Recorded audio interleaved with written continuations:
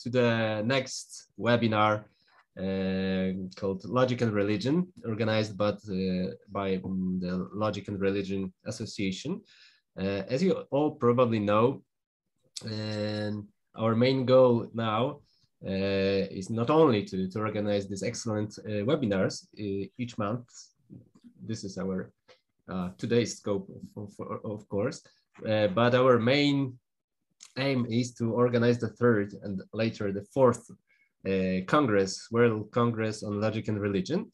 And we hope that this time it will not be postponed anymore. So we will meet in India, in Varanasi, in November 2022. So everyone is invited. I would like to remind you that you can still join. In a moment, I will send you on chat the link to the website of our third Congress. So you can learn there that you can still submit even a paper because the event was postponed. So also the deadline for submissions is postponed too. So feel invited. And today I would like to introduce our chair, Stanisław Krajewski, who will introduce our guests for today, Professor Woleński and Professor Odifredi, and an excellent and exciting topic for today. So, Staszek, the floor is yours. Thank you. Thank you. Let me just mention that the technical director of our group is muting everybody except the those who speak. So don't be surprised that you are muted.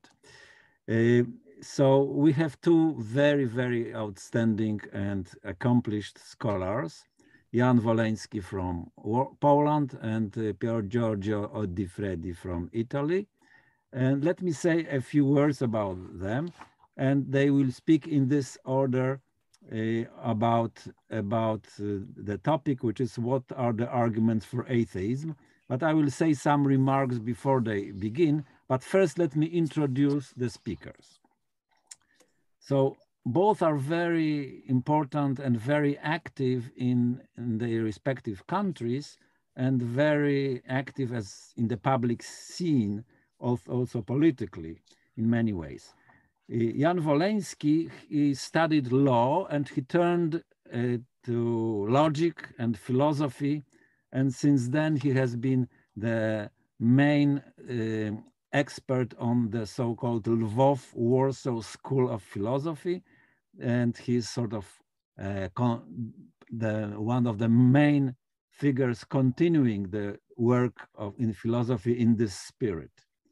And he was working for many years at the Jagiellonian University, the oldest university in Poland, and a very active and honored in many ways, and a member of the most prestigious scholarly bodies in Poland, like the Polish Academy of Sciences and another academy, a scholarly academy based in Krakow, and also a member of many international bodies in analytic philosophy and groups and organizations. He is the author of hundreds of papers and several dozen books, including Logic and Philosophy in the Lwów-Warsaw School, and recently Semantics and Truth, which is published by Springer 2019, which shows his main interests, and also more to the topic of our today's webinar, Limits of Unbelief, a book published in Polish 15 years ago, but this is something that he will probably be mentioning today in English. Now, turning to Pier Giorgio Odifredi, he is a mathematician and much more than that, also a philosopher and logician. And he's the author of a very important monographic treatment of classical recursion theory. He was teaching at the University of Torino, Turin, and also in Cornell and other universities, and has written also dozens of books, not only on mathematics and logic, but also on science, culture, and other topics. Also very active in public life in Italy. On religious issues, he wrote, among others, The Gospel According to Science, which is religion and science. Another book, 2007, was Why We Cannot Be Christians, let alone Catholics, which shows his own attitude, although he had, a personal connection to Catholic education as a young person. And finally, let me mention a book which is an exchange of letters with the then Pope Benedict XVI. And this exchange is called Dear Theologian Pope, Dear Atheist Mathematician. And so they are both, very uniquely prepared to speak about the topic, which is arguments for atheism. Before I give the floor to the speakers and then to everybody to continue our discussion, let me mention some points. So I think that the main argument for atheism is just that theism is not supported by good arguments. But as you know, many religious people would say the same. Yes, the theistic approach is not supported by good arguments, but that is why faith is needed. So, from the same situation, from a purely rational standpoint, when we need rational arguments, would be support, the argument against theism, but from the other point of view, it's just an argument that shows that faith is needed and theism is connected to faith.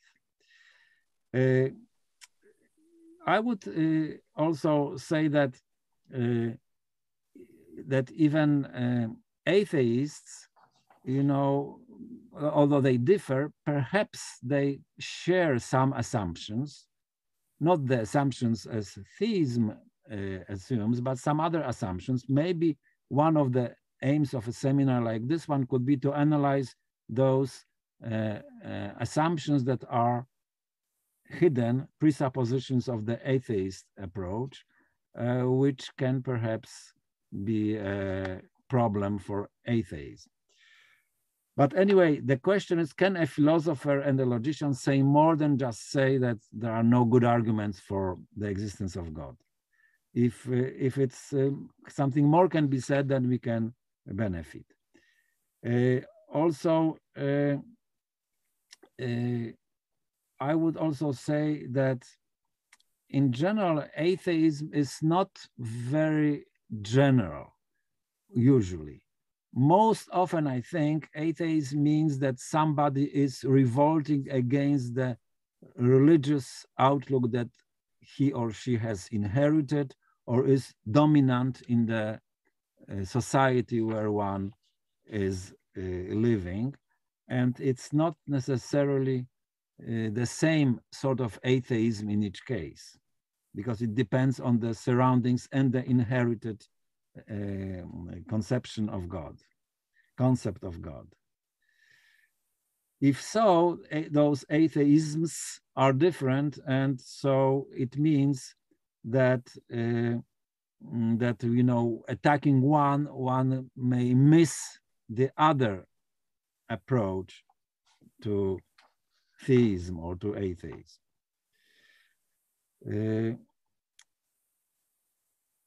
Of course, it's been for a long time established that there are no absolute proofs for theism, the thesis about the existence of God.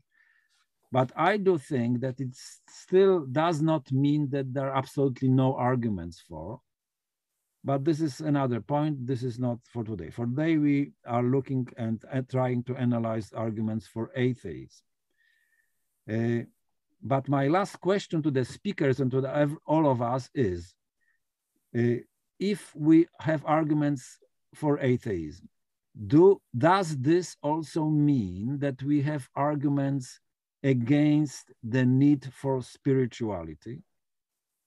If so, okay, that's one thing. But if not, it means that spirituality or spiritual needs are something that we should see, you know, as something serious. And that question is whether those arguments for atheism also are arguments against anything in the realm of the spiritual quest, or is it also weakening that quest? Okay, so we have this field, and I will ask first Professor Woleński, who is a little bit senior, I mean senior in terms of age, and that's why I'm asking him first to speak, and then Professor Odifredi. Professor Woleński, the floor is yours. Thank you for inviting me. It's a difficult question because atheism and theism are, so to speak, contextually related, and it is very difficult to argue for one or second without addressing to its opposition. It is no exceptional situation because in general in philosophy is the same. So if we, for example, discuss or argue for materialism, so it is impossible to avoid allusions to idealism and reversely, and almost every philosophical problem is similar. I personally I am interested in just in philosophical aspects of theism and atheism. However, the important consequence of this contextuality is that both parts formulate or develop arguments positive, that is directly supporting their position, for example, that God exists. In the case of atheists, this is much more difficult. I will return to this problem for a while. And negative is more frequently directed against opponent. So I will concentrate on the arguments for atheism related to what we can say proofs or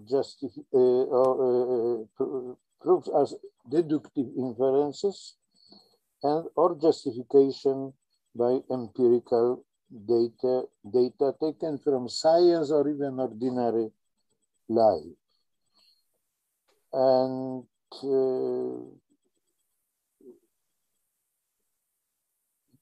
as you mentioned, contextuality of this debate requires to say once again, to account arguments proposed by the opposite party, in this case by theism. So the controversy concerns, formally speaking, a sentence one, God exists, for instance, God as proposed by Christianity or similar religions, and this is accepted by theists and rejected by atheists, but this is a preliminary formulation. And consequently, the atheist asserts, second sentence, God doesn't exist. Now, because negative statements cannot be proved except some special cases, I mean, deductively proved, for example, except showing that they are contradictory or internally contradictory or contradict some accepted assumptions, axioms, for example. The onus probandi, the burden of proof, belongs to the theist. The atheist in this context can only point out the theist proofs are incorrect. Now, first general remark. According to rejecting this sentence, God exists, it is possible to say, firstly, I do not assert this sentence, but without asserting the second sentence that God doesn't exist. It is a part of position of agnosticism.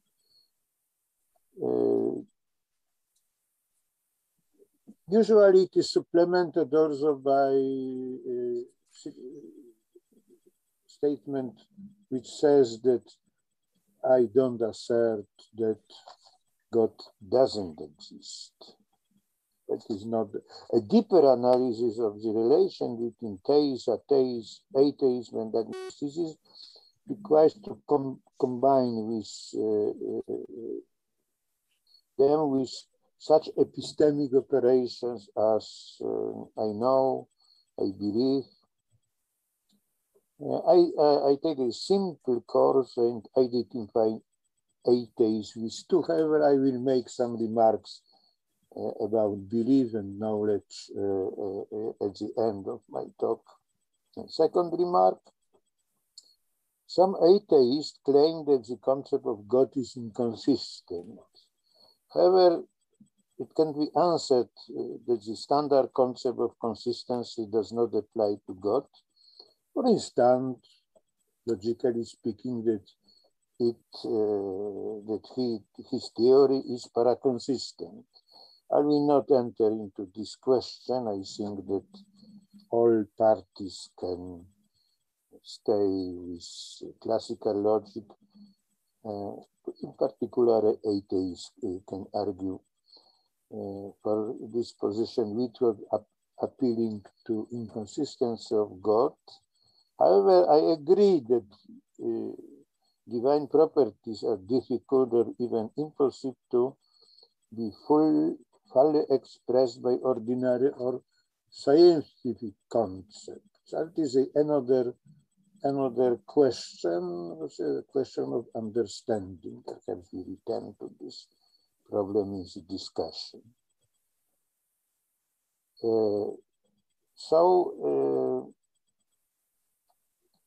More detailed logical analysis. Let us agree that the term God, name God, is a proper name, since the atheists argued that this name is empty. He or she cannot use one, the sentence God exists, because it has no standard form of first order logic.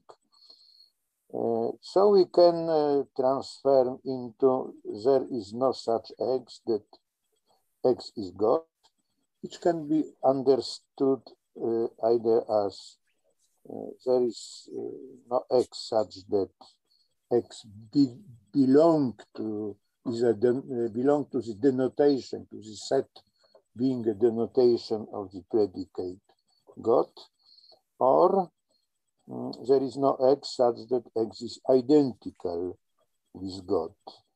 And the second statement expresses monotheism, but the former does not exclude polytheism. For simplicity, I will simply comment on is God without considering it is so-called general name or common noun or proper name. Now, this advantage of this new formulation is that it doesn't depend on the assumption that exist is a predicate. This is a this was a Kant's argument against ontological proofs of God existence. So it is a, you know, I think that if the discussion assumes minimal set of presuppositions, it is much better. So I will discuss this in framework of standard logic. So logically speaking, the atheist says that the predicate is God is empty, and theist says something opposite.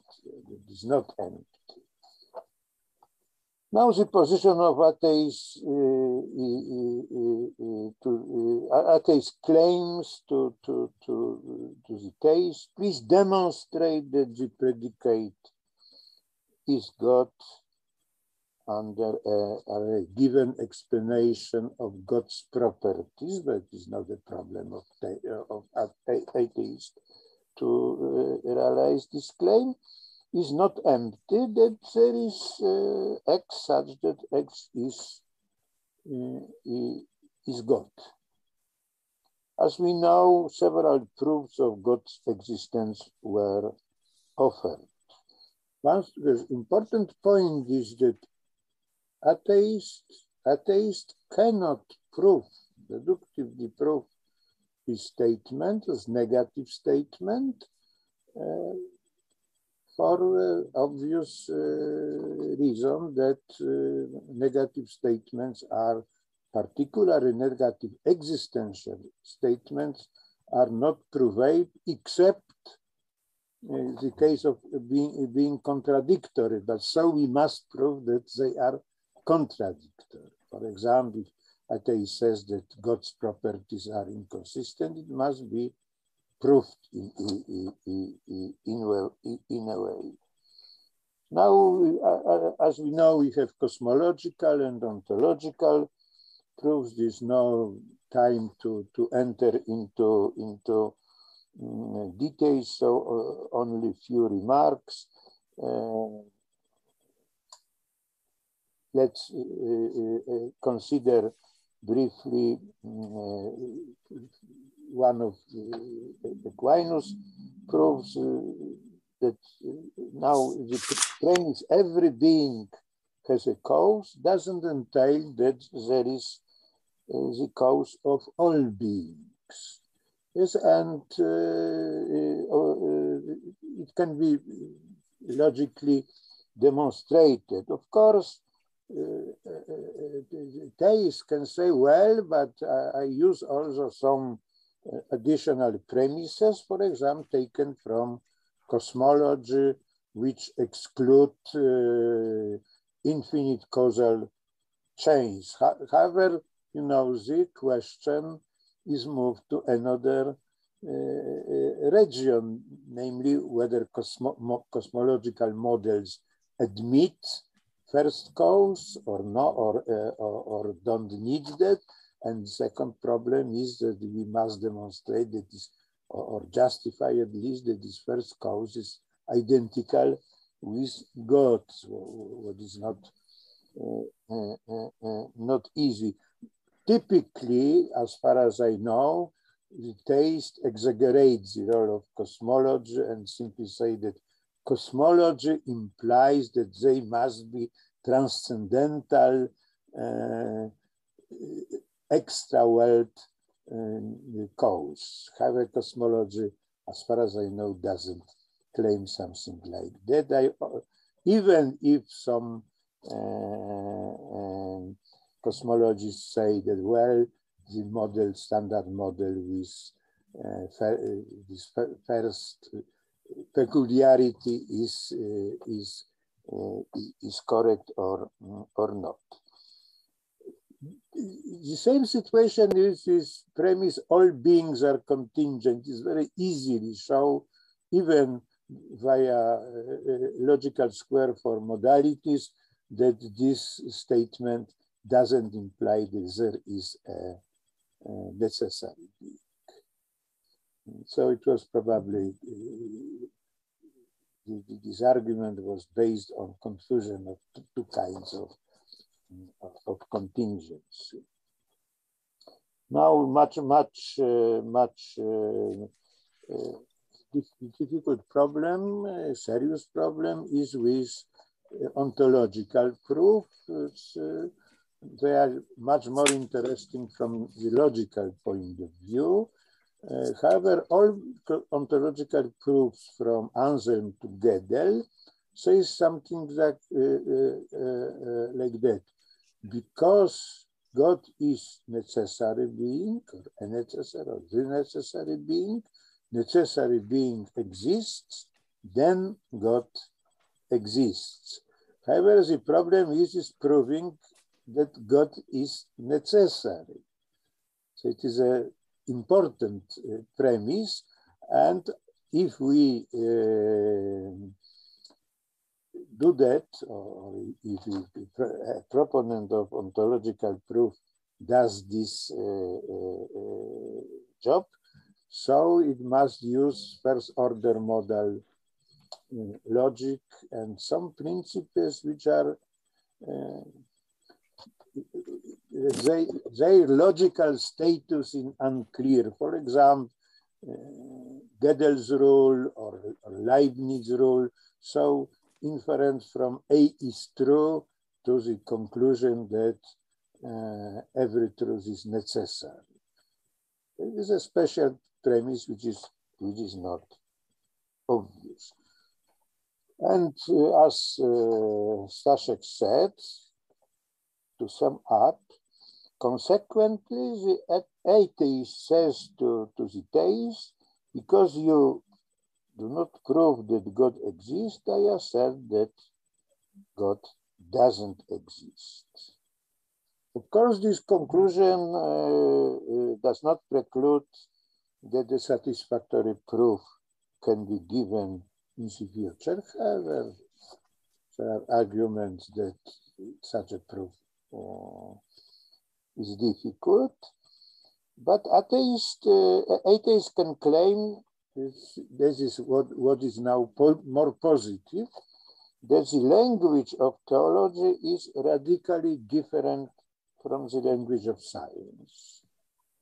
So it is dubious whether proof or empirical justification can be formulated in such a language. In particular, it seems that properties of God must be radically different than beings from this our world investigated by science or accessible by ordinary experience. Embedding the concept of God into cosmology looks as combining two radically incomparable languages subjected to complete different modes of experience. This opinion is not dependent on the assumption that the language of God is meaningless. I would like to stress this. I understand this language, I can criticize. Maybe I don't understand to the completely. I can criticize logic of this argument, so I don't share the view of logical empiricists that everything what we say about God is simply meaningless because it's not empirically stable. However,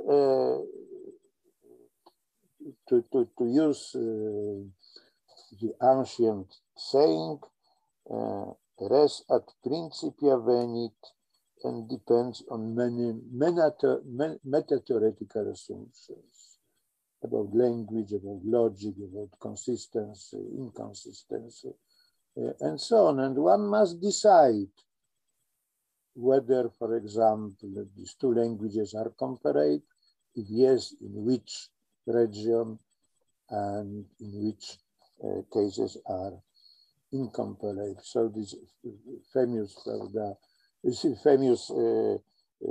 slogan that fides querens intellectus is very far from being obvious. Now, the atheist should answer several objections of the theist.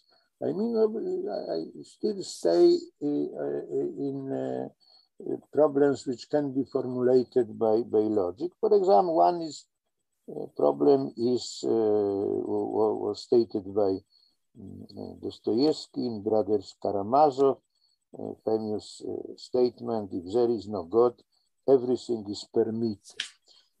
And it is one of arguments that if an atheist is correct, so morality is impossible. But it's fallacious argument, bad argument, because it violates Hume's principle that is doesn't imply ought. So this argument is sound if we demonstrate that God something ordered, but it must be decided on the basis of, for example, sent books, religion, and contacts between God and human beings, and so on. So it is not obvious that God something ordered, legally or morally. One reason is also because various religions make various claims on this topic. So when it's a question in which way we can choose the proper answer. So now another question, and stated by Staszek, was whether a secular view, purely secular view, justifies morality of natural law. It is another story, but I can, as a lawyer, say that legal systems don't need to be justified by goodwill. And now,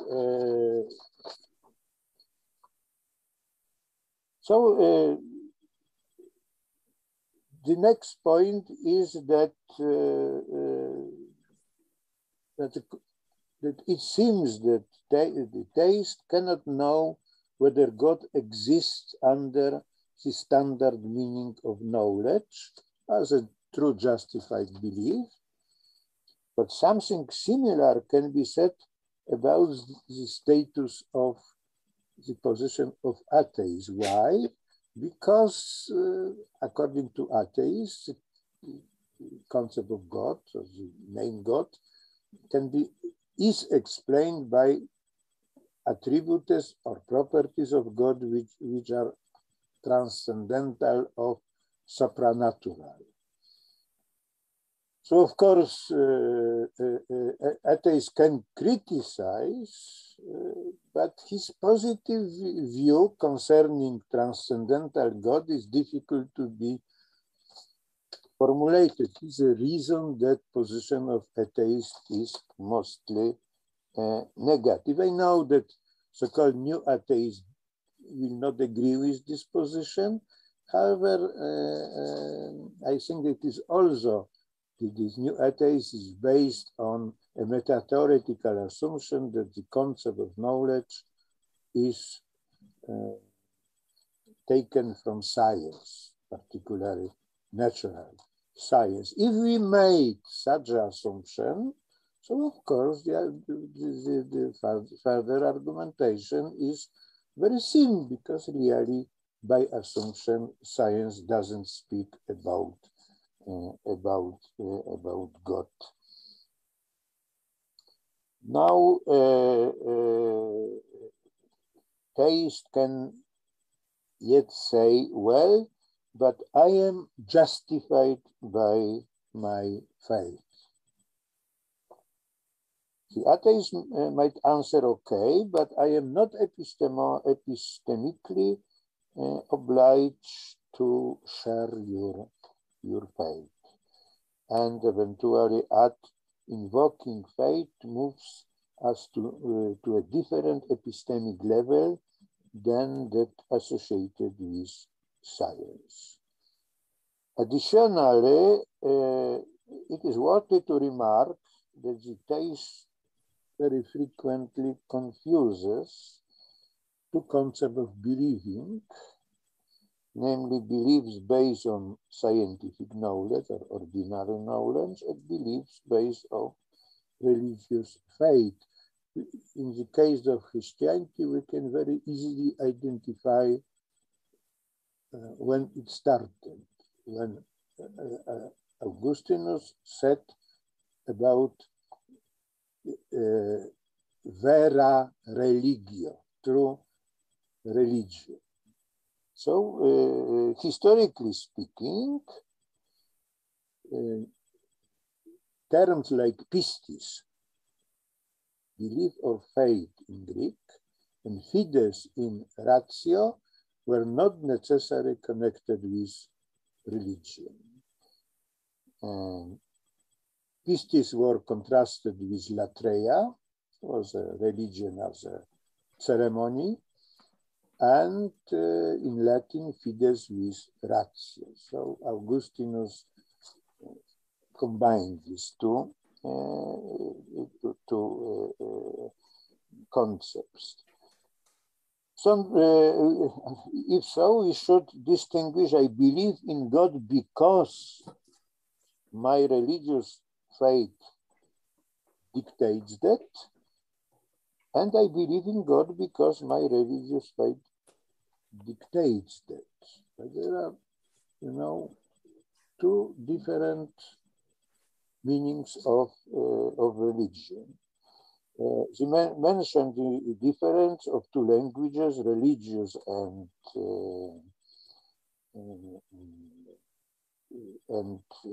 scientific, is related to the difference in two kinds of believing.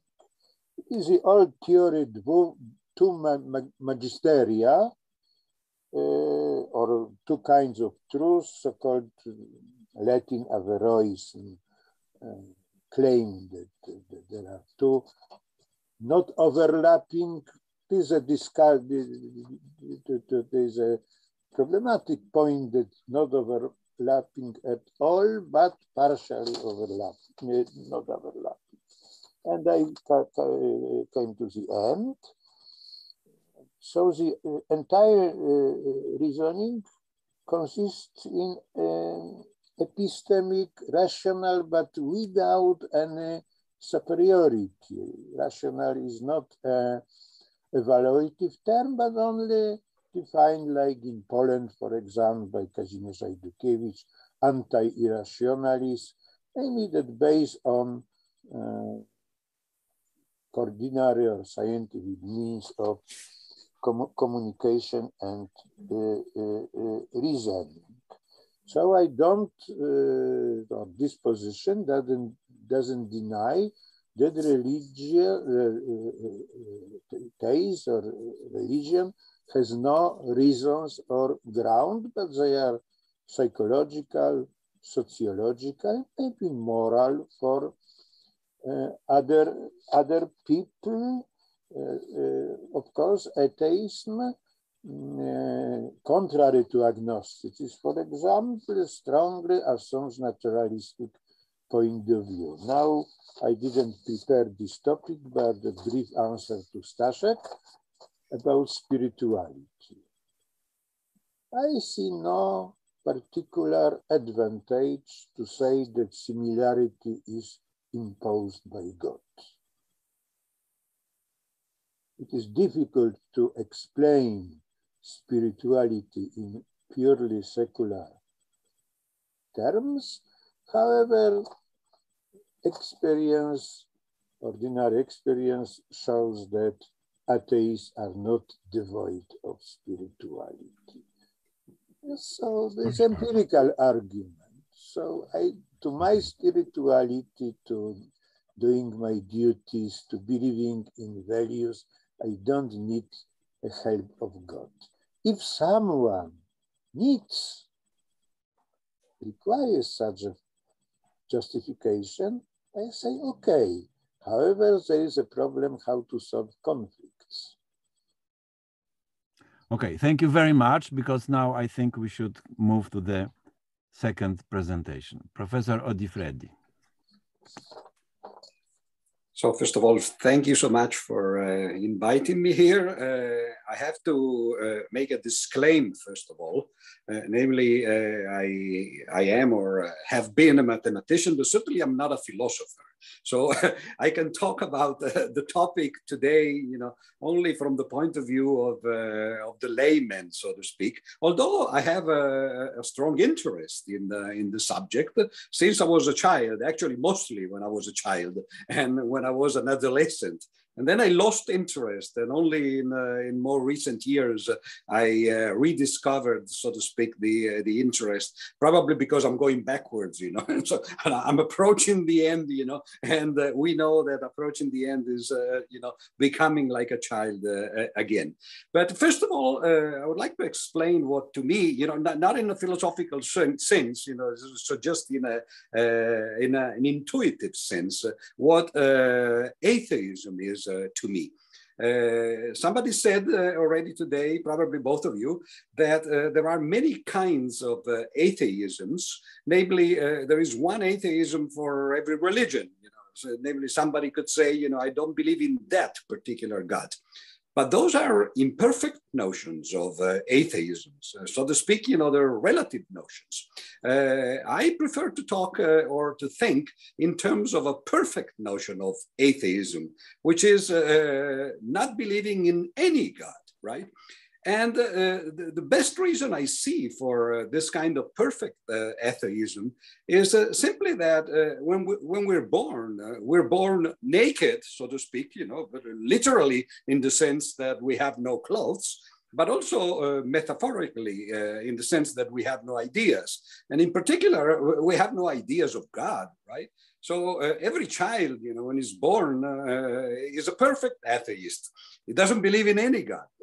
And then many people during most of the people, perhaps, I don't know, you know, a majority perhaps, most of the people, they acquire a faith, which is usually, as again, you know, as has already been said today, is usually the faith of your parents or your relatives, or at least, you know, the state in which you're born or your culture, and so to speak. And this is, to me, already an argument for atheism.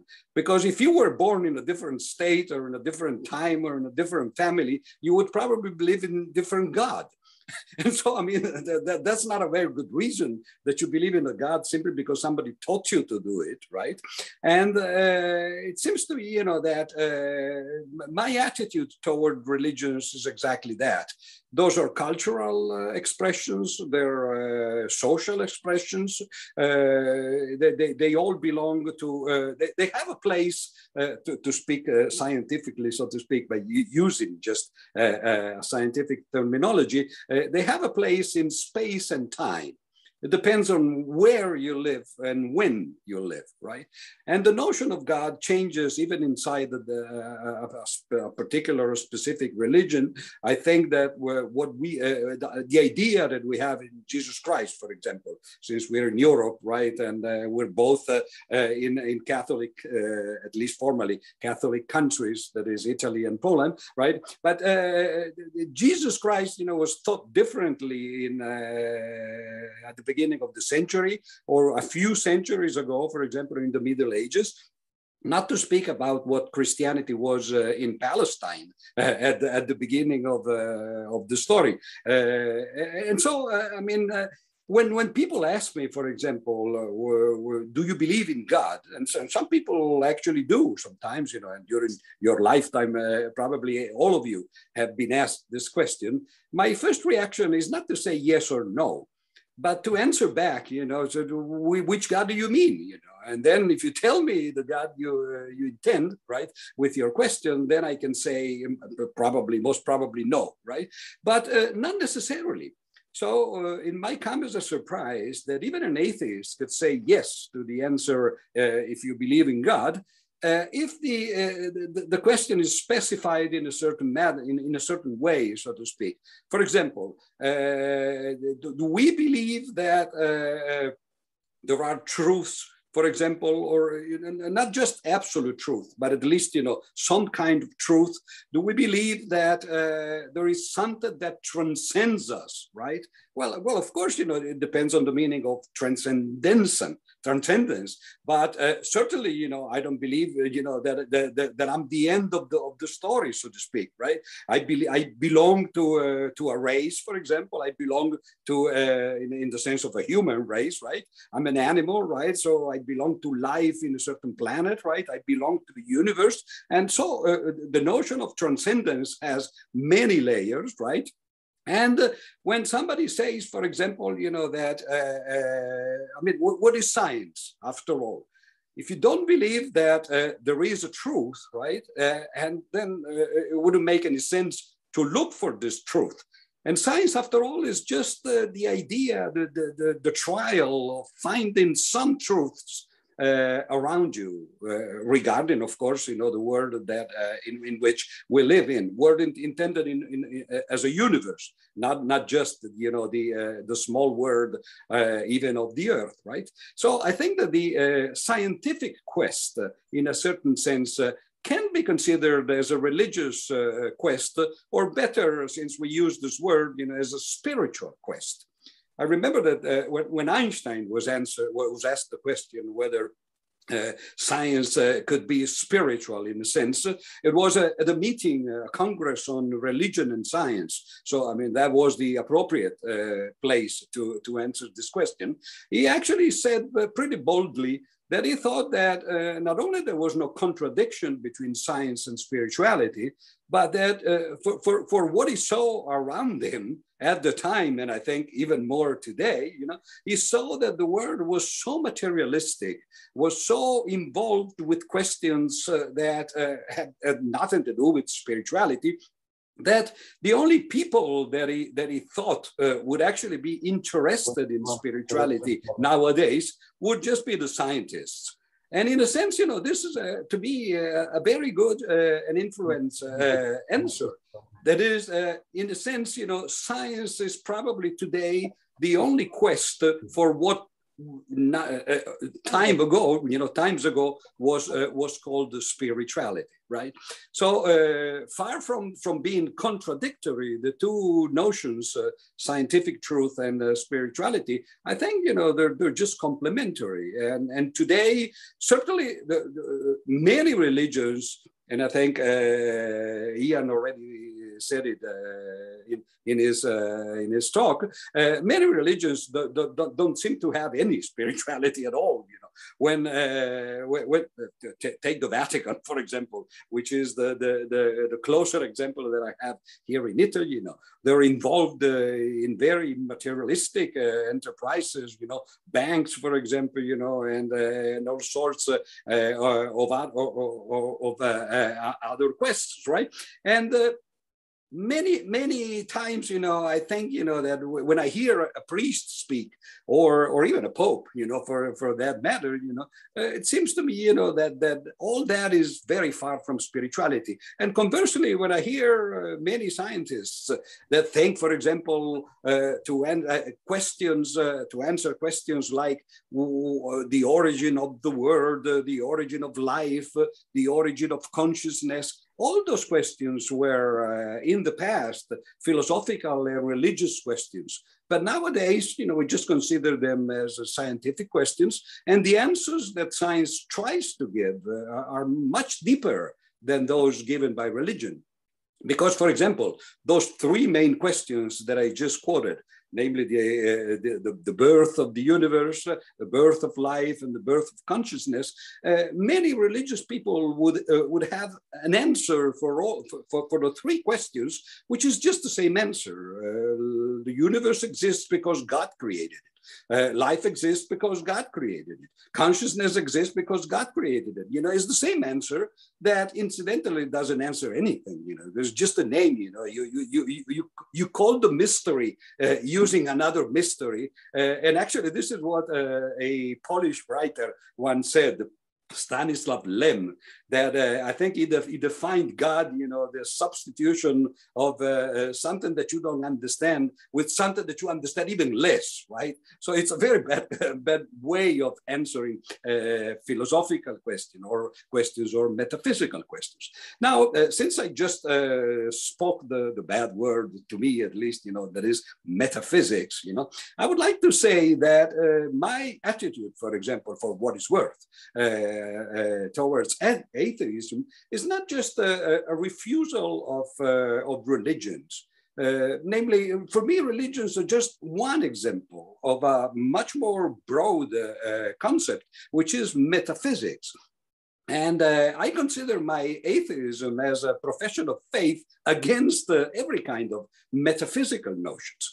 Now, the interesting thing is that science in general and mathematics and logic in particular have proved or disproved that some metaphysical ideas are either inconsistent on one side or at least undefinable, ineffable, one could say in theological terms, on the other side.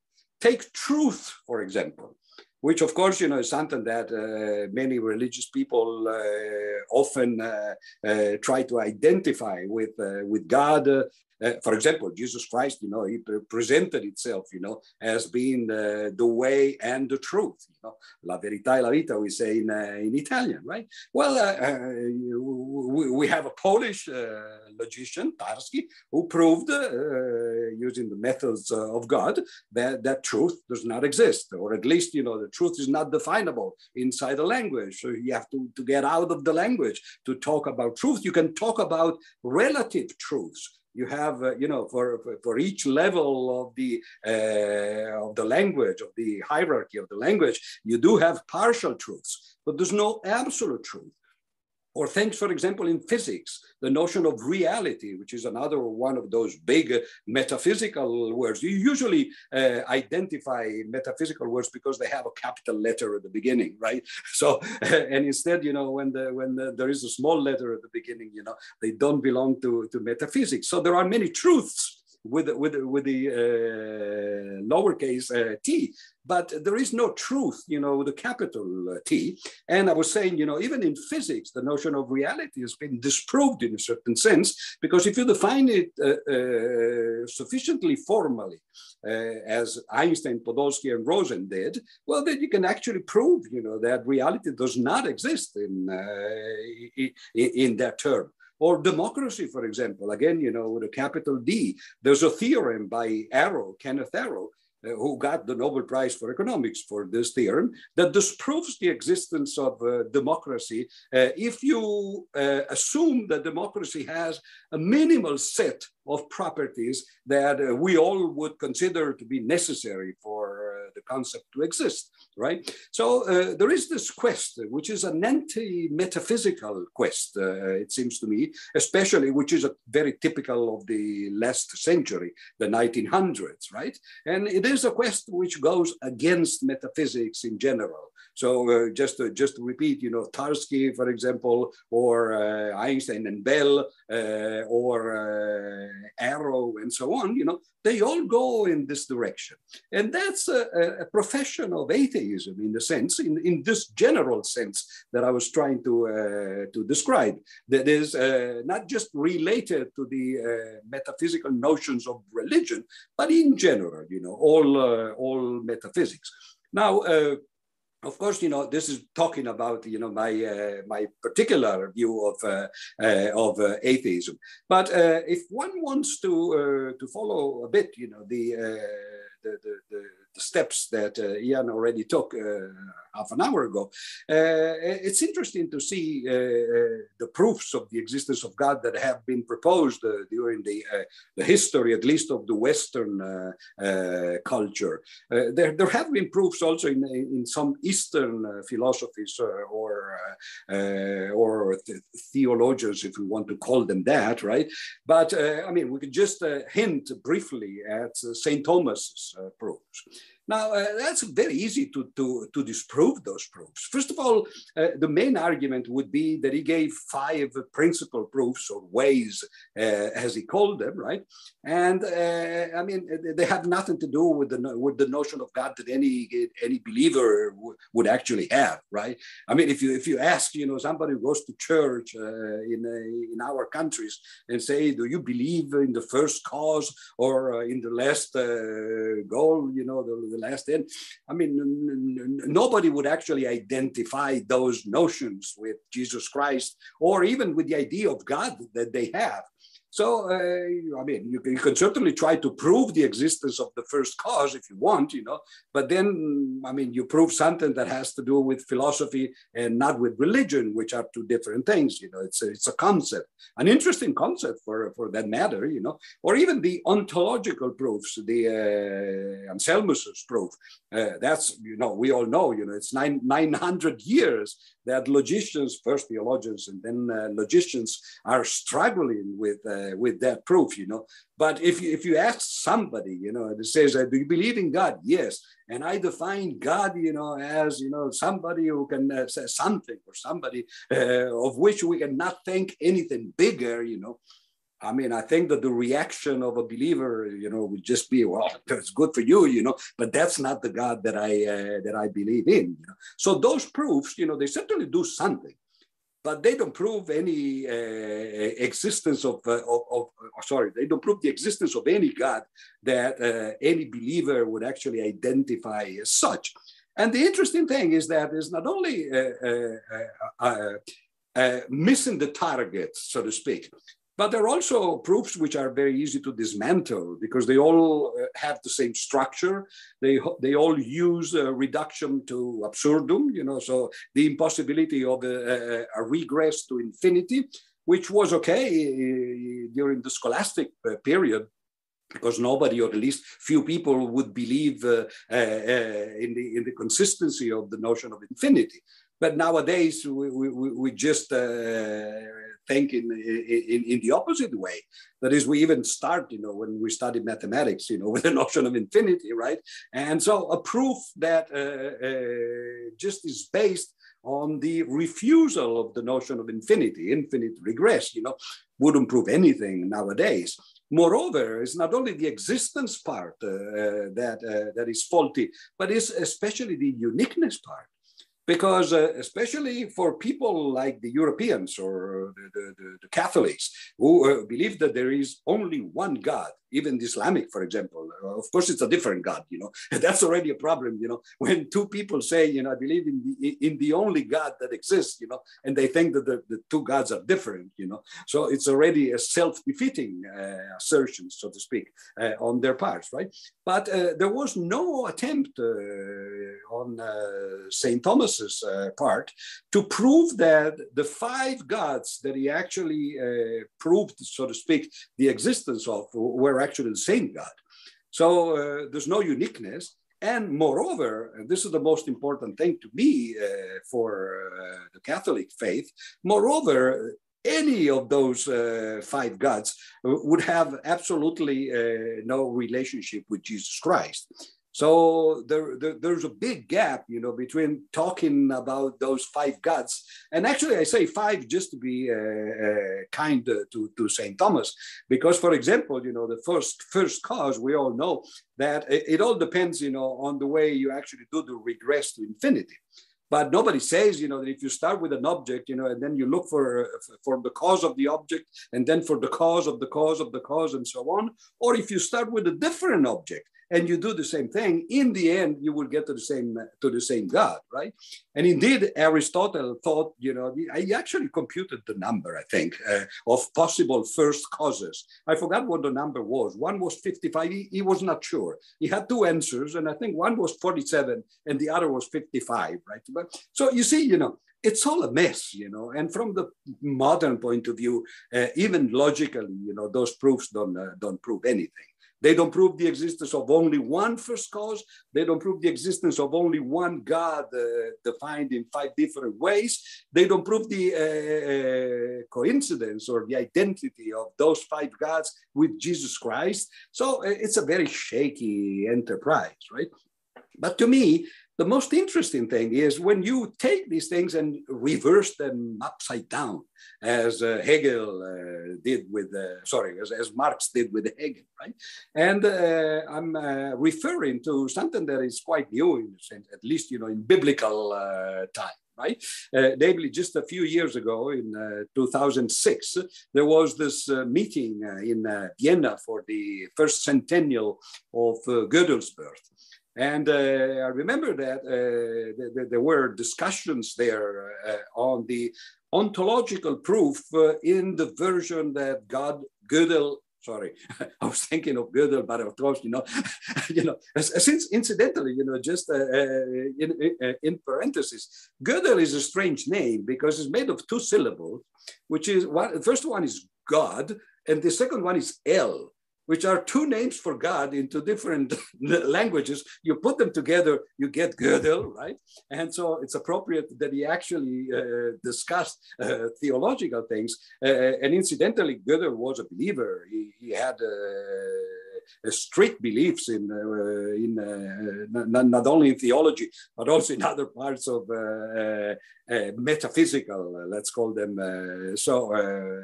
questions, right? But in any case, in that meeting, 2006, there were discussions about this proof, which was a logical proof, right? And you can actually rephrase Gödel's proof in a very simple way. Once you discover that Gödel made a mistake, so this is so wonderful, because with somebody like God El, somebody who has an almost divine proportion for all the logicians and probably the philosophers today, right? Sometimes he did make a mistake. And more than a mistake, this was an imperfection, let's call it so. Namely, he tried to give a proof of the existence of God in the framework that St. Anselmus, the ontological proof, had given, with all the objections that had been given, in particular by Descartes first, and then by Leibniz, and especially since Gödel was interested in Leibniz. And I can say a little anecdote about this, which has little to do with religion, but it has to do with Gödel. It was told to me by Gerald Sachs, who was a great recursion theorist who knew Gödel very well. And he told me that once he was talking to Gödel about something, and Gödel quoted Leibniz. And he also added, Leibniz was the greatest philosopher of all. And then he said, of course, on this point, it was wrong, right? I mean, they were discussing about something. And then Gödel stopped for a moment and he said, not only, it was always wrong. And so... And so Sachs, asked me, how is it possible that somebody is the greatest philosopher, and he's always wrong? And apparently Gödel said, well, to be always right is impossible. To be sometimes right and sometimes wrong, we're all capable of doing this, right? But so the next best thing that you can do is to be always wrong. You cannot be always right. Everybody can be sometimes right, sometimes wrong. So if you're always wrong, it's almost like being always right. Also because you just reverse the truth value of everything you say, and you get truth, But anyway, just closing the parenthesis, right? Well, Gödel was trying to use modal logic because Leibniz was interested in that. So he was trying to prove that not only God exists, but that it necessarily exists. And so he devised a particular model system, of a formal system of modal logic, and he gave his proof in this model system. Now, the imperfection was that this model system collapses, actually. So necessary and true, they just become the same thing. So there's no reason to use necessities or possibilities in that system, since, they're just true and false, right? And so if you just dismantle all the modal apparatus of the Gödel's proof, you get a very simple proof of the existence of God, which amounts to say that there is a certain ultra filter, right? And you put down axioms to say that the ultra filter does not collapse, right? So it's not trivial, right? And there is, it's actually a principal ultrafilter. So the generator of the ultrafilter would actually be what Gödel in one sense and Leibniz on the other sense, thought would define God. Now, the interesting thing was that when Harvey Friedman heard of those proofs and saw that you could prove the existence of God by using a particular ultrafilter, right? Then he thought that, as I said, you could turn everything upside down. Namely, he said, well, we all know that if you have sufficiently strong ultrafilters, then first of all, it's difficult to prove that they exist, but you can actually use the assumption of the existence of those ultrafilters to prove the consistency of certain theories. In particular, there is a big ultrafilter, and you can put as an axiom the fact that that ultrafilter exists, and you will be able to derive the consistency of ZFC, for example, of set theory, right? Or if you wish, even of bigger theories, you just have to isolate the appropriate ultrafilter. And so Friedman actually did the opposite. He said, if God exists, in the sense, that there is a particular ultrafilter that has the following properties, which is similar to the ultrafilter that Gödel used in his proof of the existence of God. So if God exists, then mathematics is consistent. So that's a much more interesting thing. You're not trying to prove the existence of God, but you're trying to justify the existence of mathematical truth in sort of a theological sense. And those things I find much more interesting, so to speak, than trying to prove or disprove, for that matter, the existence of God. So in a sense, you understand, that my approach to religion is not to take those things very seriously. Of course, you don't disprove the faith of anybody. If somebody says, I believe, there's nothing you can say, that's a psychological statement, and if you believe in certain things, that's good for you, right? But it's very, I don't see much the purpose, so to speak, of trying to prove the existence of God, because nobody would be convinced in any case, right? Lulus, for example, he thought that he could actually go to the Muslim countries, and provide a proof, of the truth of Christianity, right? And a mathematical proof, right? And it was a proof, sort of a mechanical proof, that he devised this machine, with many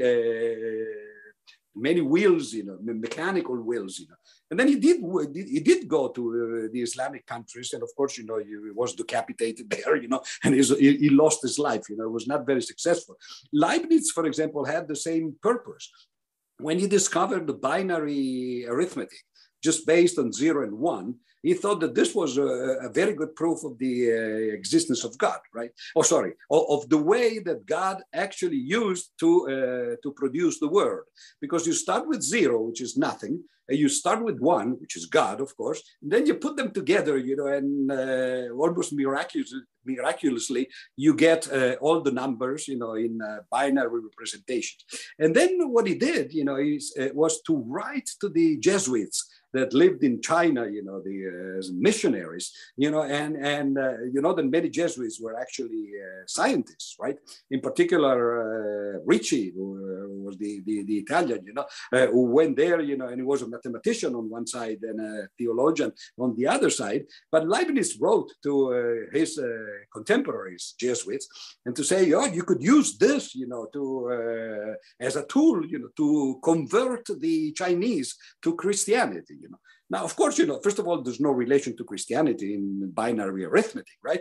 But the most distressful thing for Leibniz was that the Jesuits replied, well, what you just discovered, was known here since 2000 years ago, because the I Ching were actually based on binary representations, of the sticks, full sticks, and split sticks, So even Leibniz did not succeed, and I don't think that we can use reason to disprove faith, or reason to convert atheists to religion. So my attitude is And I think, you know, that this was Borges who said it once, you know, that theology is just a branch of fantastic literature. Now, if you put it like that, you know, then it becomes much more interesting. And that's what I do. I read books of theology as if they were fantastic literature books, you know, and I enjoy them. Then, of course, you know, if you tell the authors of those books, you know, that they just wrote fantastic literature, sometimes they don't take it very well. For example, that's what I did with Benedict XVI in the book, you know, that you quoted at the beginning, Dear Pope, you know, I'm writing you. And I said, you know, in one chapter that theology was just a branch of fantastic literature. And of course, you know, he didn't take it very well. And he actually tried to fight back, you know, by saying, well, science is the similar thing. And he quoted he had a quotation from Monod, Case and Necessity, Chance and Necessity, in which he was saying that there was a fish that became, you know, a terrestrial animal by developing legs from the branches that he had here. He quoted this page and he said, you wouldn't say, you know, that this is less fantastic literature than theology, right? So that's my attitude, you know, and I don't know whether this is of any use, you know, to those who are listening to us, you know, but I'm willing, of course, you know, to answer more questions in more detail if there are any for me. So thank you for the attention for now. Thank you very much. So we had two presentations, and of course there are many topics that have been covered. I'm just thinking how to proceed now.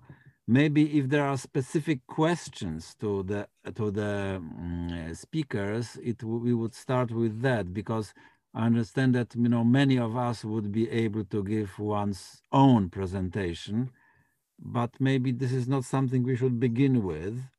So either a specific question to one of the speakers or to both, or perhaps a problem or an issue that has completely been ignored so far.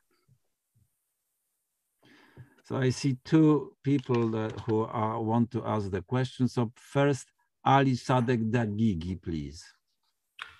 Hi, everyone. Hi, George. Long time no see. Nice to meet you again. And thanks to organizer for this nice program. My question concerns your argument about Tarski's undefinability of truth theorem, that you potentially gave it, as far as I understand, you gave it in support of your argument against the existence of any form of absolute being or something that resembles God. Don't you think that such theorems in mathematics and also in physics, such as Tarski's undefinability of truth or Gödel's incompleteness theorems, or maybe Heisenberg's uncertainty principle, and things like that, actually shake the absolute ground that the physics and mathematics rely on, and open the gate for any form of spiritual exploration of the universe, or actually they are in support of God and against any form of too materialistic and too absolute understanding of the universe. Could you please elaborate on this point? Okay, thank you. So please, Professor Odifredi. Oh, absolutely. There are certainly people that interpret those results in the way that Ali just said, in particular Gödel's theorem, because the easiest way to express Gödel's theorem is to say that there are truths which are unprovable. And then, of course, you know, somebody says, oh, you see, you know, you want to prove things, you know, you want to restrict yourself to reason, right? So the only things that you could see in mathematics would be things that you can prove, right? But by Gödel's theorem, you know, there are truths which are not provable, you know, so you have to transcend mathematics, or they say to transcend reason, you know, and hence, you know, what do? You have to get into spirituality or even religion, right? But of course, this is, I think, that this is a misinterpretation of Gödel's theorems. It's a nice way of saying them, right? But and it's exactly the same thing when you talk about physics, for example. And many physicists, they talk about the Big Bang.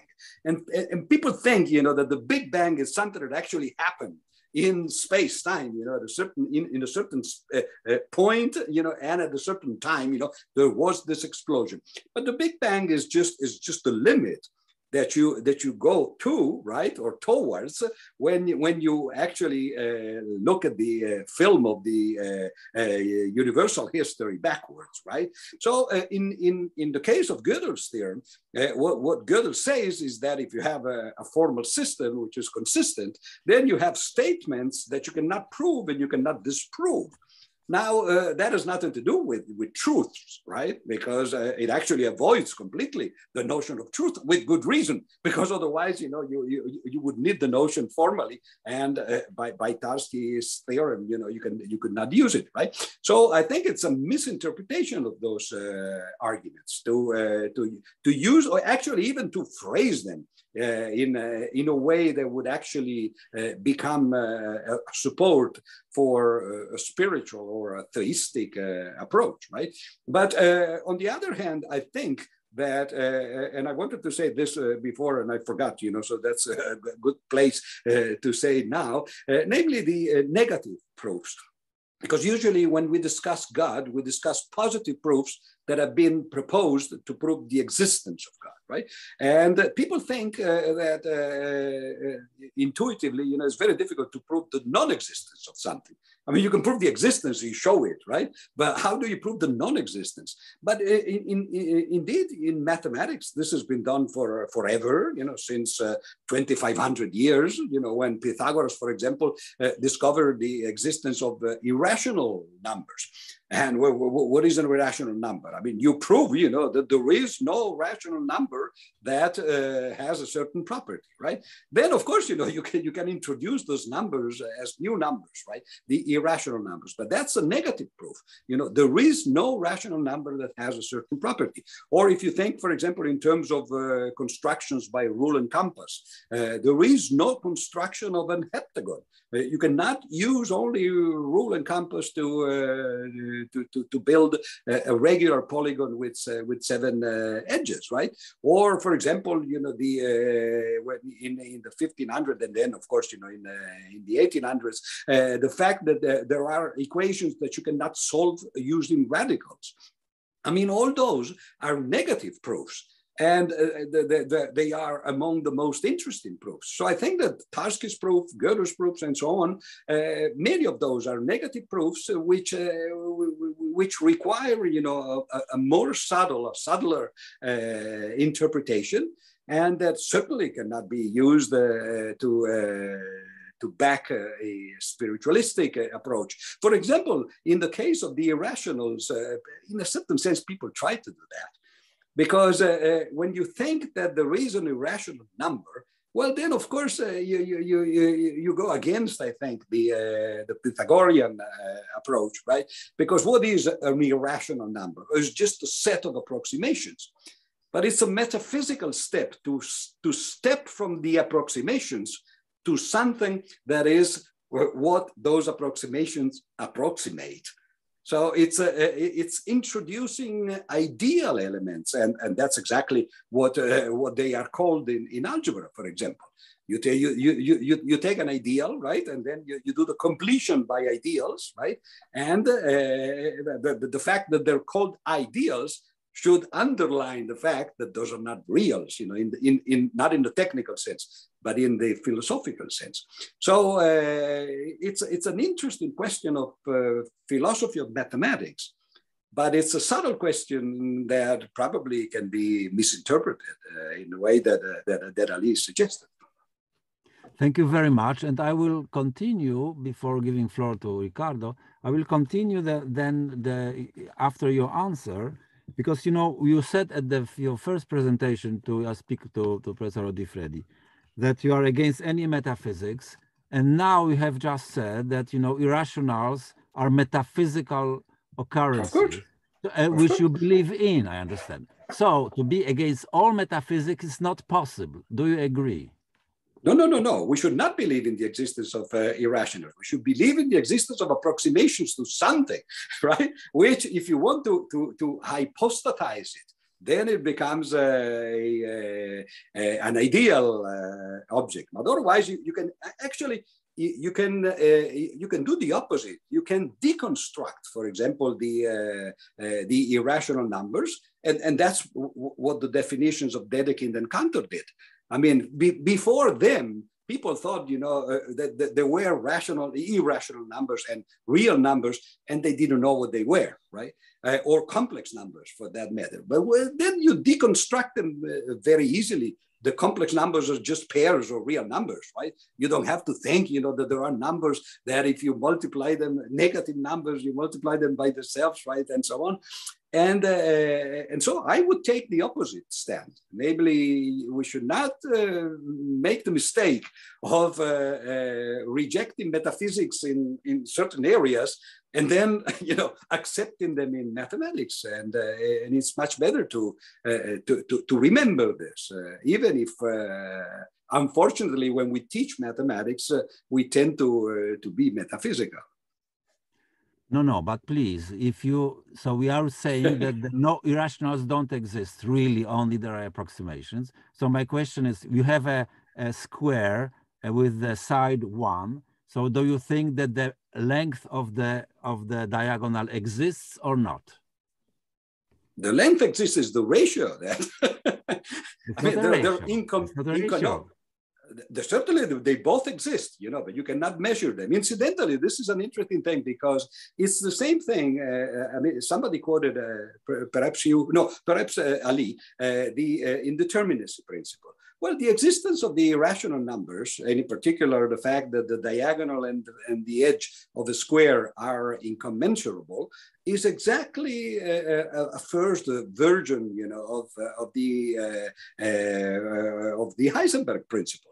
It just says, you know, that you cannot measure with the same stick, so to speak, both quantities. If you measure precisely one, you cannot measure the other, and more precisely, you want to measure the edge, and then you cannot do the. So, in a sense, you know, we have to be very careful. And indeed, you know, since we just hinted it with the name Heisenberg to quantum mechanics, even there, you know, we have to be very careful. Because the Copenhagen interpretation is a completely idealistic interpretation of quantum mechanics. To say, you know, that you know that there's no reality, you know, that so in a sense it's a complicated. The philosophy of mathematics today and the philosophy of physics require a certain sophistication, I think. And we should not make mistakes, you know, that then we accuse others to do or to make in different areas. So both in mathematics and in physics, we have to be very careful not to play games with words, so to speak, which is my definition of metaphysics in a sense. My definition of physics is a la Quine, so to speak, you know, physics is the study of everything there is or everything that exists. And then metaphysics, of course, by consequence, becomes, you know, the study of everything does not exist. You know, so we have to be careful. Okay, so to continue this, you know, you said that the physics or science now says that the reality or the world is not really what we think it is. So in some sense, it doesn't exist. So. But at the same time, of course, we all believe that the world does exist. And the same to Professor Woleński, you know, that you said that the question is whether God exists or not, and there are two answers, yes or no. But when we think about the question whether the world exists, then we don't really say that there are two possibilities. We say it does exist or it does not exist. We just assume it exists, even though when we go a scientific analysis, we continue a scientific analysis, it turns out that the idea of the world becomes very problematic, and it's not clear what the world really is or can be. So we can say that from a certain scientific point of view, the world does not exist, as as Professor Odifredi already really did say explicitly. So the reality with capital R does not exist. So the parallel here is that, you know, about God we can say, okay, no God, because it doesn't harm us. But when we say about the world, the reality, it does not exist, it becomes very problematic, because how can we live in the world which clearly does exist, as everybody knows? And so is this parallel illuminating or not? The question to both speakers. Could I just quickly say, and then we'll let Ian answer, because I spoke too much. But in a sense, you know, it's even more problematic than that, because even in mathematics, we certainly believe that numbers exist, right? 1, 2, 3. Actually, we know that we have neurons in the head, right, that are able to actually compute the small numbers without counting. That is, we have a neuron that tells us, you know, that there are 3 things or 4, and it goes more or less up to 4 or 5, you know, and then after that is constructed, you know. So when people ask, you know, whether mathematics is discovered or invented, you know, we could say, well, small numbers are discovered, but, you know, big numbers are invented. But certainly we can use singular numbers, individual numbers, or finite sets, right? But can we actually step from the natural numbers to the set of the natural numbers, which is, of course, you know, the big problem that had Cantor at the very beginning, right? And again, you know, now we know that we cannot, because the axiom of infinity is necessary in set theory. And it's perfectly consistent to have a finite model, the hereditarily finite sets, that satisfy all the axioms of ZFC, except for the axiom of infinity. So you have to take it for granted. So, but when you take something for granted, that is faith, right? I mean, the idea of logic was, I mean, no, we construct mathematics without taking anything from granted, because we all build it, you know, from logic. Then, you know, we would have to justify logic. But nowadays we know that at least something you have to assert. Incidentally, you also have to assert the existence of some set, in particular the empty set, because otherwise you don't go anywhere, right? So we have to be very careful when we talk about mathematics from an ontological point of view. I mean, von Neumann had a different attitude, much more realistic. You know, he said, "You don't understand mathematics; you just get used to it, right?" And it is the same thing, you know, when you play chess. I mean, you don't believe in the existence of the king, right? Or of the knight, you know. I mean, there's nothing to believe in, you know. Those are the rules, you play them, right? And if you like them, you know, you like them. Otherwise, you don't play the game. Mathematics, unfortunately, is very much like that, right? It's very similar. And otherwise, if you want to do a metaphysical interpretation of mathematics, you have to take axioms and believe in at least one infinity. Then you get many. By exponentiation. And I think with religion it's similar. Now, it's Professor similar. Wolensky. Professor Wolensky. No, I have only one remark. It's 30 minutes of discussion, and this is not on the topic which was announced. It's about philosophy of mathematics, physics, Yes. reality. I have nothing to do, because we assume that the world exists, and assuming that the world exists, we are asking about God. So I propose to return to the topic, because there's a lot of... That would be very interesting, yes. There's a lot to say about Gödel, Tarski, and so on, but it is not related to the problem which was announced to discussion. Okay, thank you. Now, Ricardo Silvestre. Okay, thank you, Stan. Well, first of all, thank you very much, Professor Wolensky and Professor Odifredi for your talk. It was very, very interesting. So I have a question, and I mean, attending Stan's request to ask something about an issue which somehow was not well addressed. So I'm sorry for that. It's the intervention of God. God, oh yes. In the form of music. perhaps he doesn't want me to talk. But I will talk anyway. See, as far as I could see, you both, perhaps Odifredi mainly, you adopt a kind of deontological approach to believe, in the sense of Locke, that one is entitled to believe just if one has strong evidence in favor of this belief. Of course, many people had been against that, like Alvin Plantinga, for instance. But anyway, if I'm right on that, then being an atheist, I mean, or at least being rationally an atheist, implies that one must have good evidence, strong evidence for the existence of God.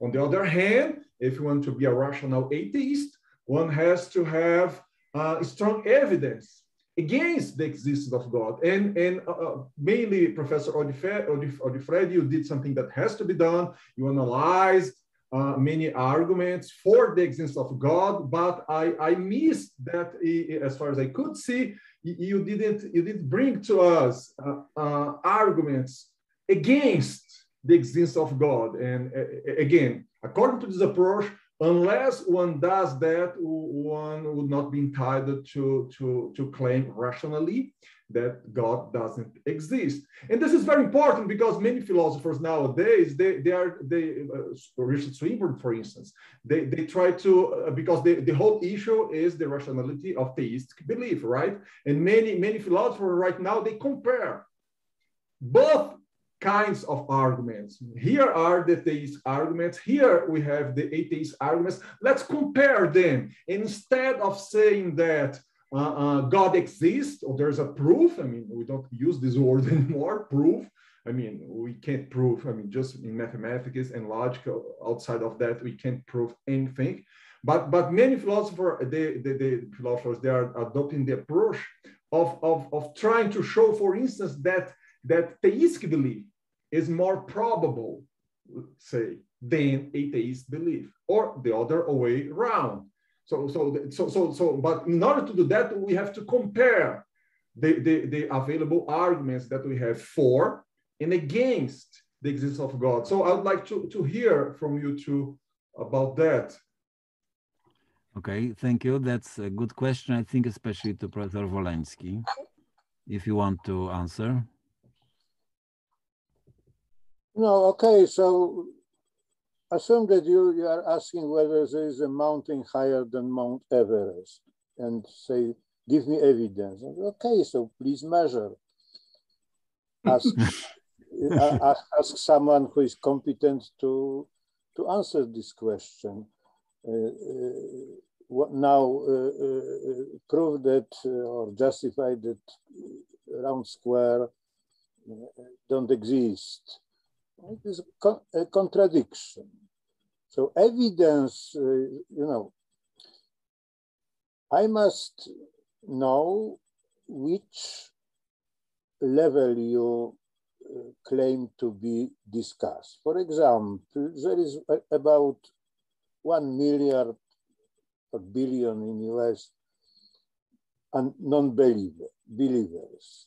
It is a considerable number of people, and it documents that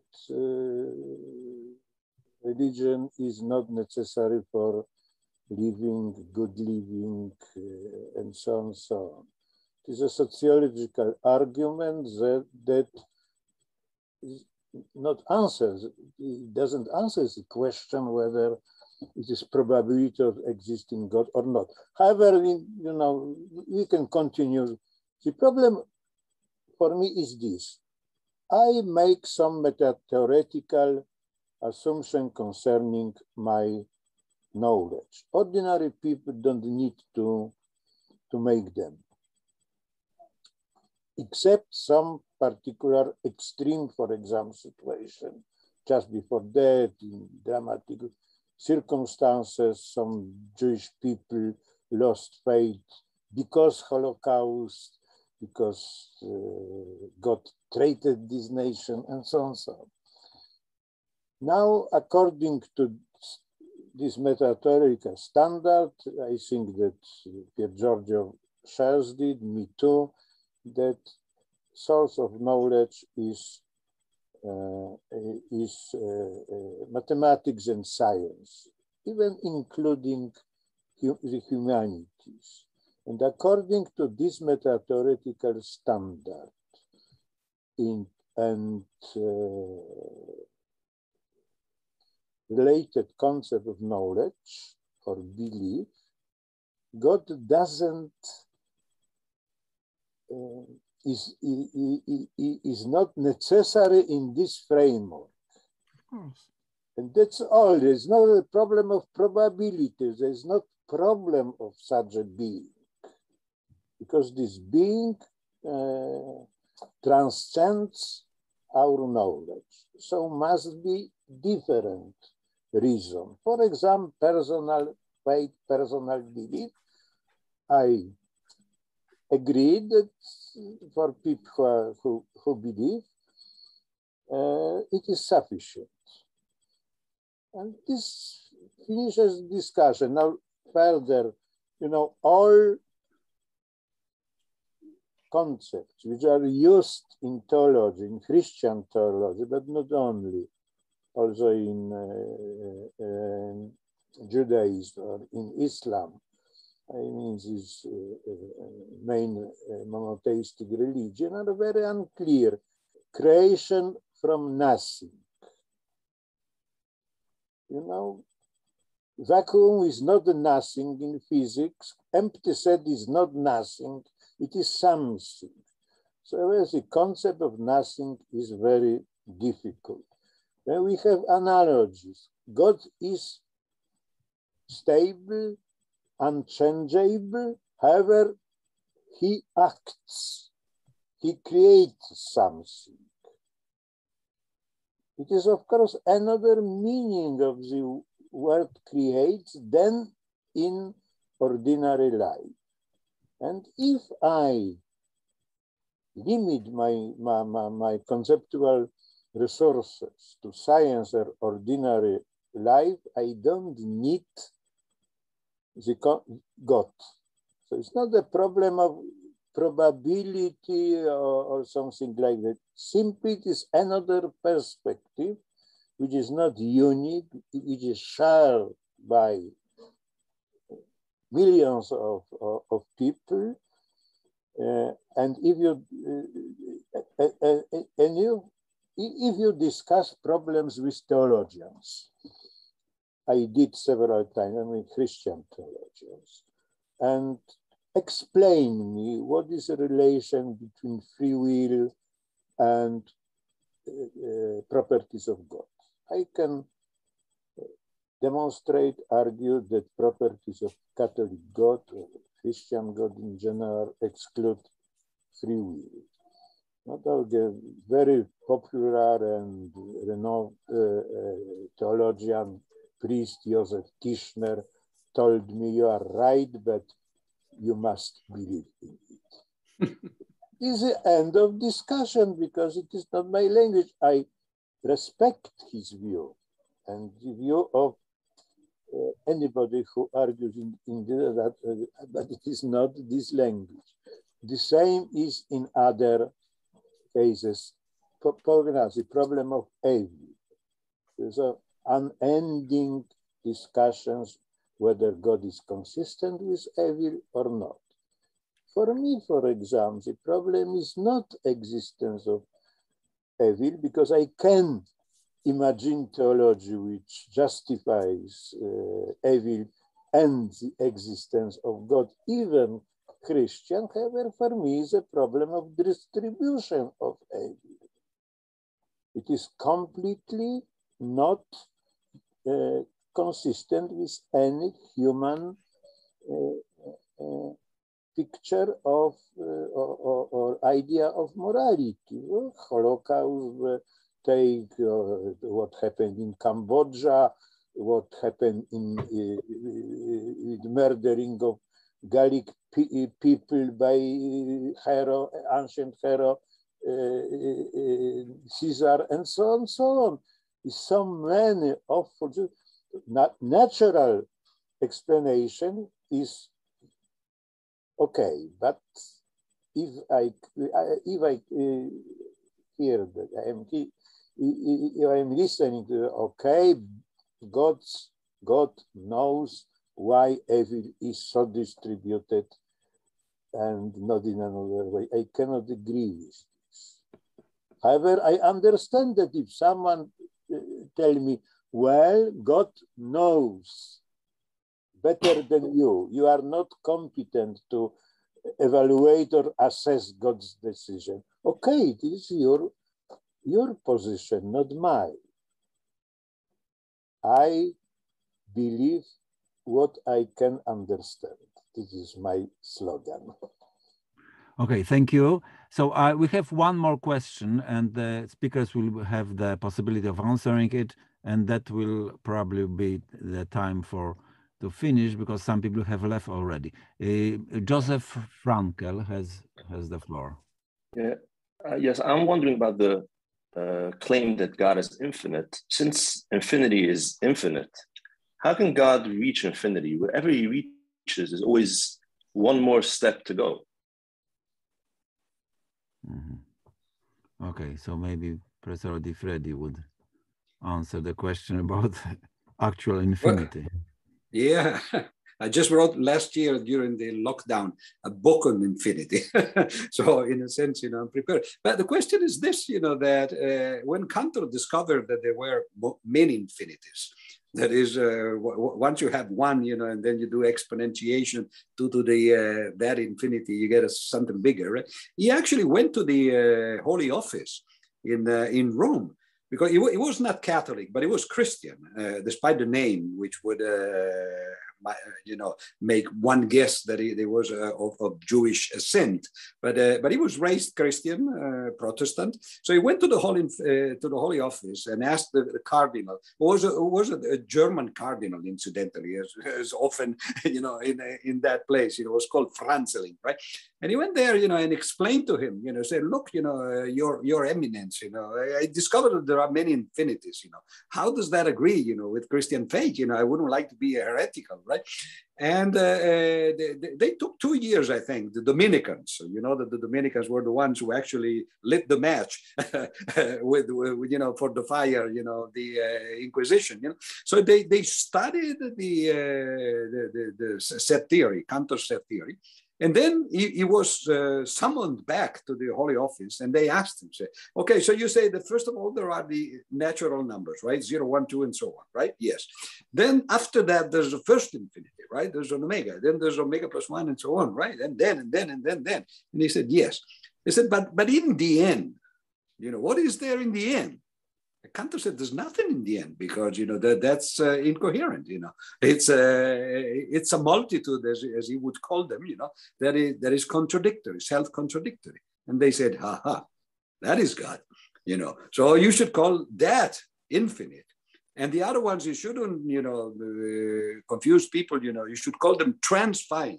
We call them cardinals nowadays, so in a sense, it's even better for them, but so they're transfinite. So forth in theology, I think that the idea is that God is identified with absolute infinity, which for mathematicians is incoherent. So it's not rational.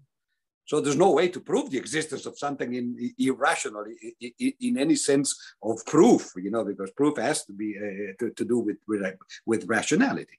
So in a certain sense, this is a very good divide between mathematics, which you have all sorts of infinities, which are relative infinities, you may call them.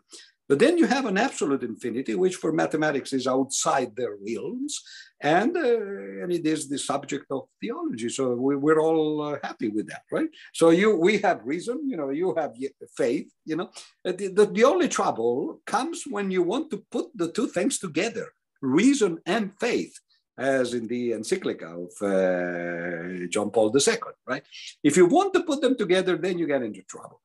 But if you just say, okay, I have my faith, is against rationality, or it cannot be irrational at least, then it's okay, we wouldn't bother with them, they don't bother with us.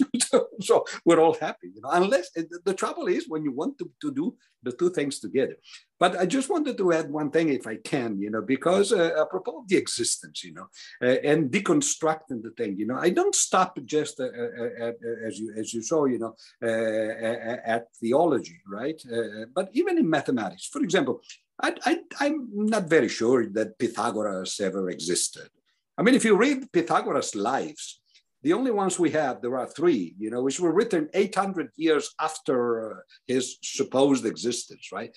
And if you read them, they look like gospels, there are all sorts of miracles, of strange things, for example, one says, Jamblick, one says, one of the students of Pythagoras actually witnessed that in the morning, when Pythagoras went to the river to bathe, right? He heard the student, he heard the river saying to Pythagoras, "Hello, Pythagoras," in the morning, I mean, when I read these things, of course I don't believe them, that has nothing to do, with believing in Pythagoras' theorem, independently of the fact that he was the one, who proved it first or so on, You can certainly be Pythagorean without Pythagoras. And that's what I usually say to Christians, you can be Christians without Christ, because when I read the Gospels, they don't look very different to me from Pythagoras' lives, again, it's a mythological thing, that there can be a religion that is based on nothing, or at least, on somebody which is very different from what the Gospels tell, right? With all the miracles. And incidentally, I talk about this, with Benedict XVI, and I told him, well, all those miracles, if you want to convince a rational person, of something, that involves miracles, then you're going to have a difficult life, right? And he said, oh, I don't think, the miracles are distractions, he told me. And indeed, in his books about Jesus, he said, I never talk about miracles, except for one. I mean, it's an axiom, namely the resurrection of Jesus. That's the main thing, But everything else, it's a distraction, and it becomes, more fantastic literature than. So for them, or at least for the high-level theologians, religion is a very different thing. And that's why, in a sense, you can even talk to an atheist and have a lot of agreement. Take, for example, the beginning of St. John's Gospel. In the beginning, there was the Word, and the Word was near to God, and God was whatever, right? So the identification, and then the incarnation of the Word, the language that becomes meat, or flesh, Well, that's exactly what we do, again, in physics, At the beginning, what is there? There is, there's just the universe, right? And we talk about it, right? And we think, the word in Greek, logos, means not only language, but also rationality, ratios, right? And all scientists would actually believe that the the universe is rational. Because if you don't believe that the world is rational, what do you do?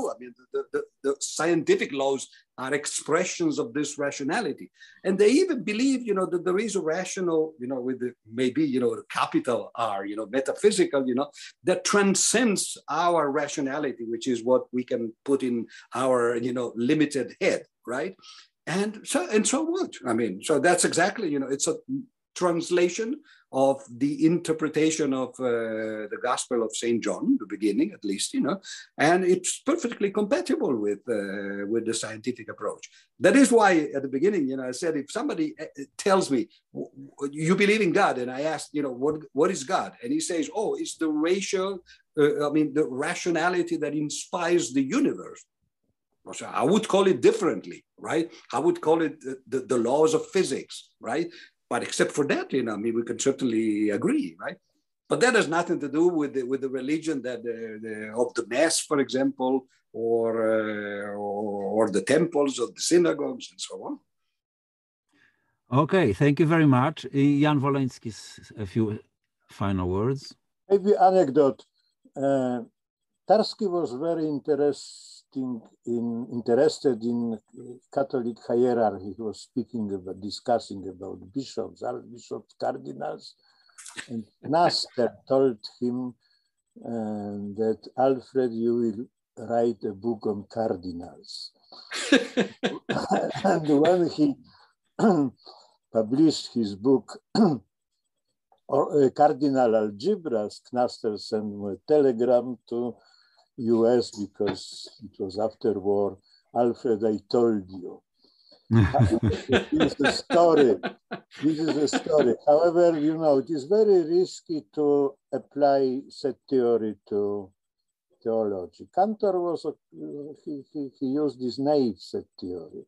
However, there is no problem now with speaking about collections of truths if we introduce von Neumann-Bernay's set theory. Set of models, set of truths are classes, not sets. Of course, the problem is that they are still undefined, undefinable in even this richer set theory.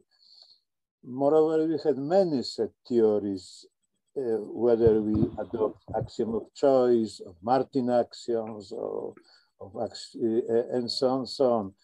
So once again, Cantor had several religious intuitions with his absolute of sets. However, it was related to very naive intuitions. There is a book about exchange of letters between Cantor and cardinals. Yes, because this problem, as Odifredi said, was discussed. However, I am against such analogies. You know, I have discussion very frequently with Michael Heller, who is priest, a very competent person and philosopher of science, physics, mathematics. He believes that there is a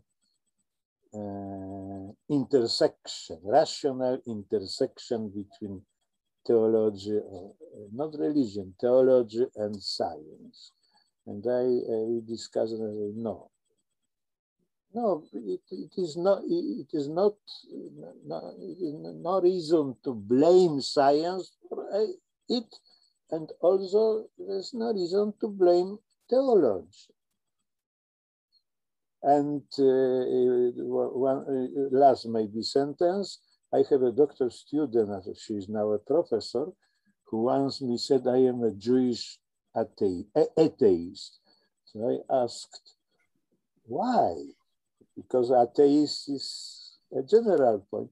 Oh, no, because it is important in which God you don't believe. That's certainly the case. Very deep state. Yes, that's right. And I think, you know, that after all, we can still agree, all of us, that both in mathematics and in science and in our lives, which means also in our religions or non-religious attitudes, we have to combine rationality with some sort of faith, believing in the existence of the world, or in the regularities of the universe, or in the possibilities of scientific explanations, etc. So some sort of assumptions which are really not provable are needed after all. And in this sense, we are all, you know, we all have to continue both the rationalistic, as we as scientists and logicians, and the other traditions. So I think we have to finish at this moment. It's been almost 2 hours anyway. Thank you very much, the speakers. Thank you very much for participation. And I understand that the next meeting will take place in November sometime, and it is on our Logic and Religion list on the general website, so we can meet again. Thank you very much. Just say that the next session, November 18, and it will be with the mathematician Laurent Laforgue. So I think it will be a nice continuation of the discussion of today. Thanks to everybody.